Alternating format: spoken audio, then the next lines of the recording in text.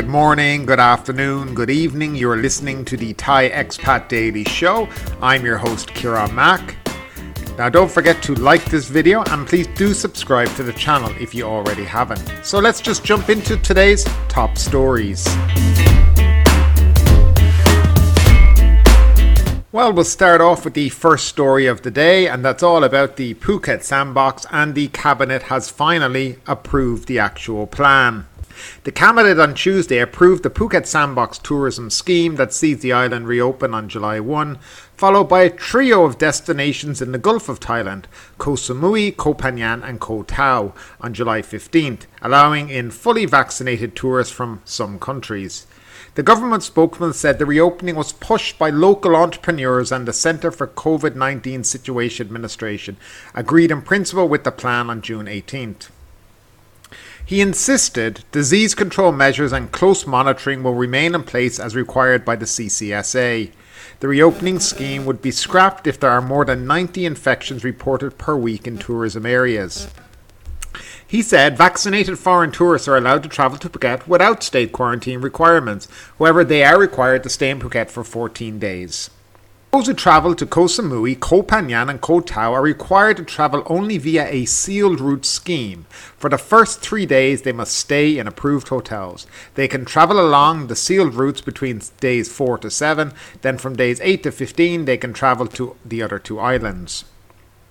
So that is the official approval by the Thai government/cabinet, and now it will be published in the Royal Gazette this week, possibly tomorrow or at the latest Friday, making it law. It will then be rolled out to all the different embassy and consulates around the world, and the Ministry of Public Health might actually release a detailed list of countries that are eligible to take part.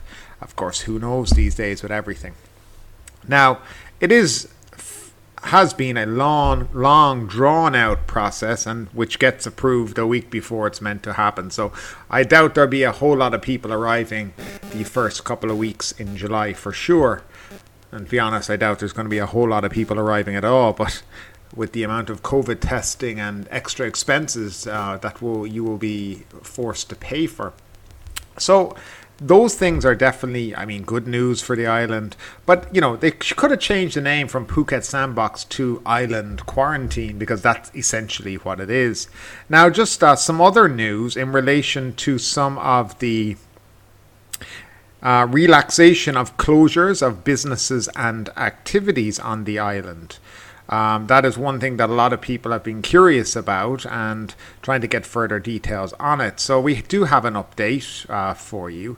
So what is open basically is schools or educational institutions, department stores, shopping malls, community malls, food and beverage restaurants can open and sell for the consumption on premises liquors or alcoholic beverages no later than 11 o'clock. So just to let you know about that.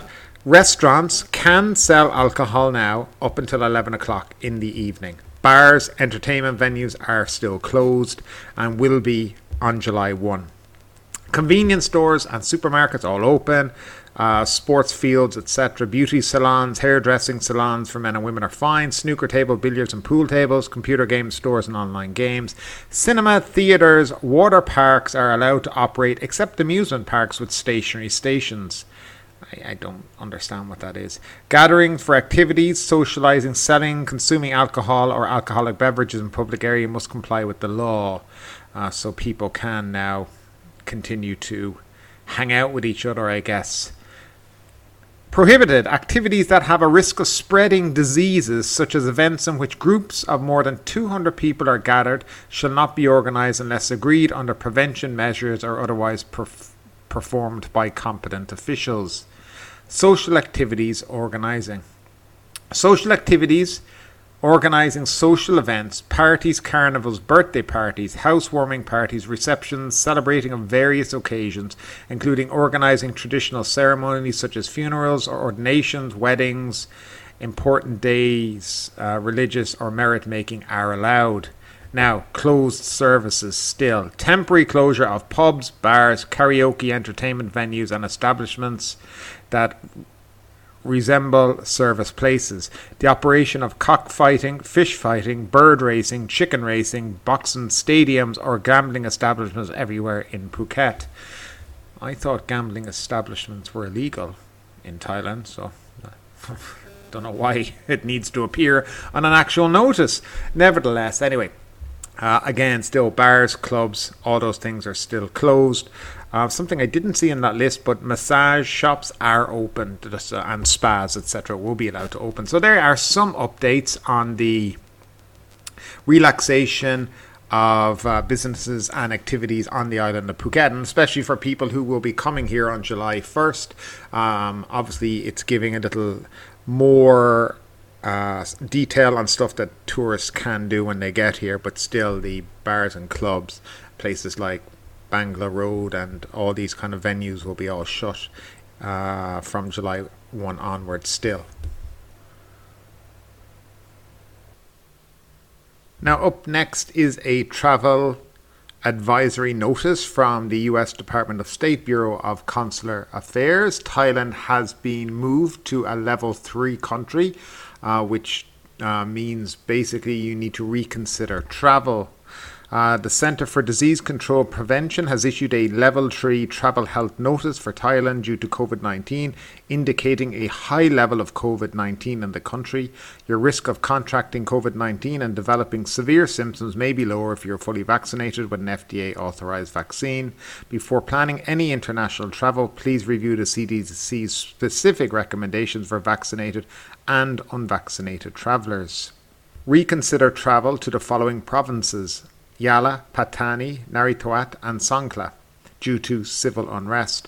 So this is just some information for US citizens who are currently in America considering traveling to Thailand, just to bear in mind their government's direction in relation to travel to Thailand at the moment. CCSA outlines contingency plan criteria for shutting down Phuket Sandbox. The Centre for COVID-19 Situation Administration has outlined its key criteria for its Phuket Sandbox contingency plan in case COVID-19 infections start spiralling upwards following the reopening of the province to foreign visitors next Friday, July 1st. Natapanu Nopakun, Deputy Director General of the Department of Information and Deputy Spokesman of the Foreign Affairs Ministry, explained the criteria in English yesterday as part of the CCSA's National COVID Situation Briefing. Mr. Natapanu noted that Phuket ranked 28th in the country for infections, adding, "So they are doing good progress there." He also explained that criteria for the cancellation of the Phuket Sandbox scheme if anything adverse happens. For example, if there are 90 persons infected per week in Phuket, that would be a criteria for reconsideration of the scheme once it has started, or for any adjustments, Mr. Natapanu said.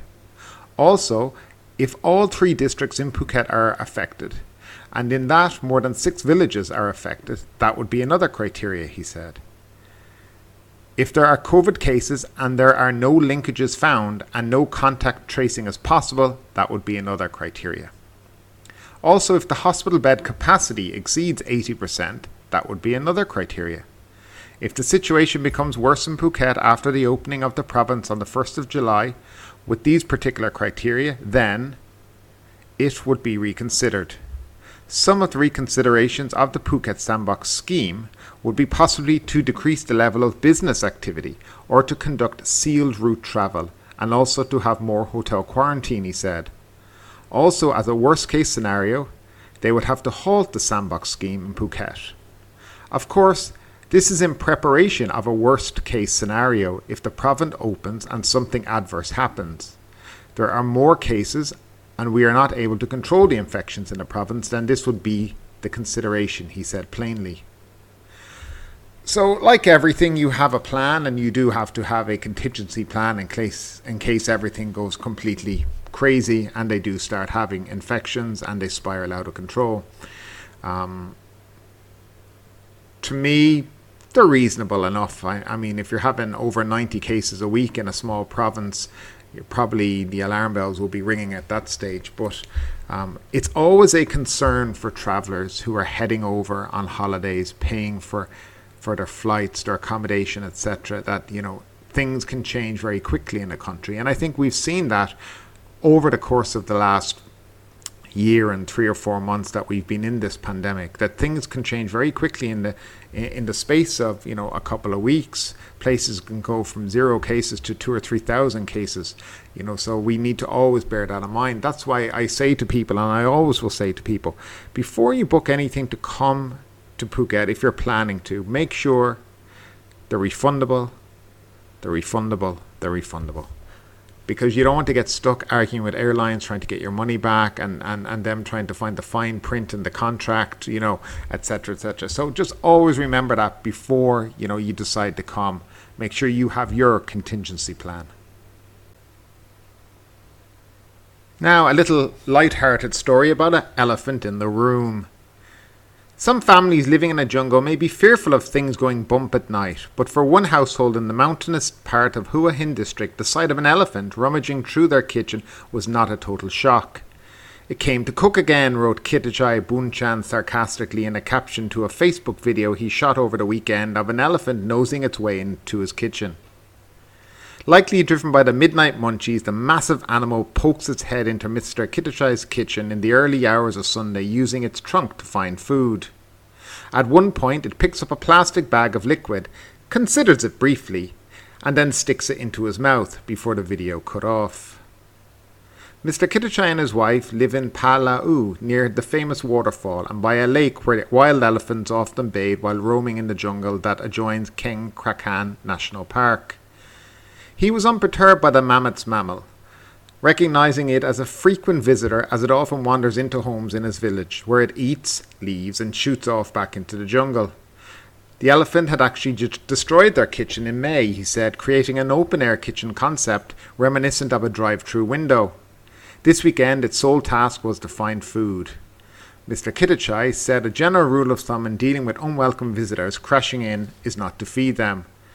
When it doesn't get fed, it just leaves on its own, he told the AFP. "I'm already used to it coming in, so I'm not so worried." Now we can have a quick look at this video, and hopefully you'll find it a little bit amusing.